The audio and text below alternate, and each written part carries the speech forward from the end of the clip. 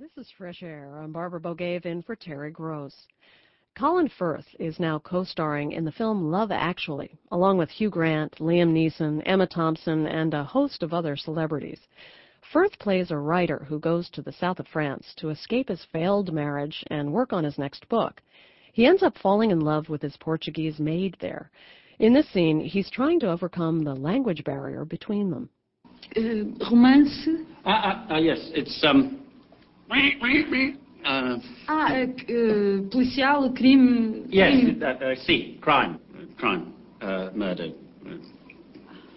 Mete medo. Scary?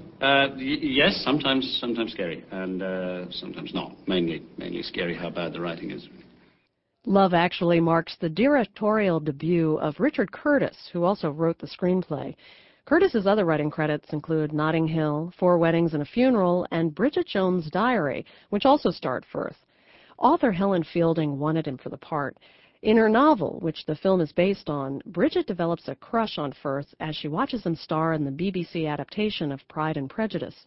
Firth's character in Bridget Jones, Mark Darcy, is an homage to his portrayal of Mr. Darcy in Pride and Prejudice.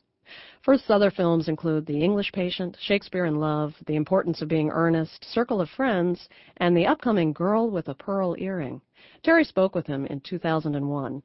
Let's start with a scene from Bridget Jones' Diary. Here, Bridget has overheard Mark Darcy making sarcastic comments about her, and she's not happy about it. I mean, you seem to go out of your way to try to make me feel like a complete idiot every time I see you. And you really needn't bother.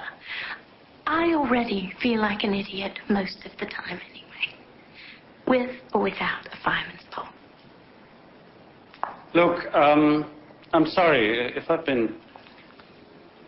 What? I don't think you're an idiot at all. I mean, there are elements of the ridiculous about you. Your mother's pretty interesting. And you really are an appallingly bad public speaker.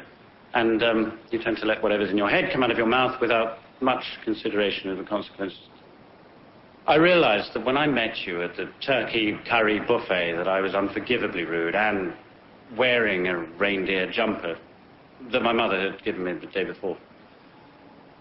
But the thing is, what I'm trying to say very inarticulately is that, in fact, perhaps despite appearances, I like you very much.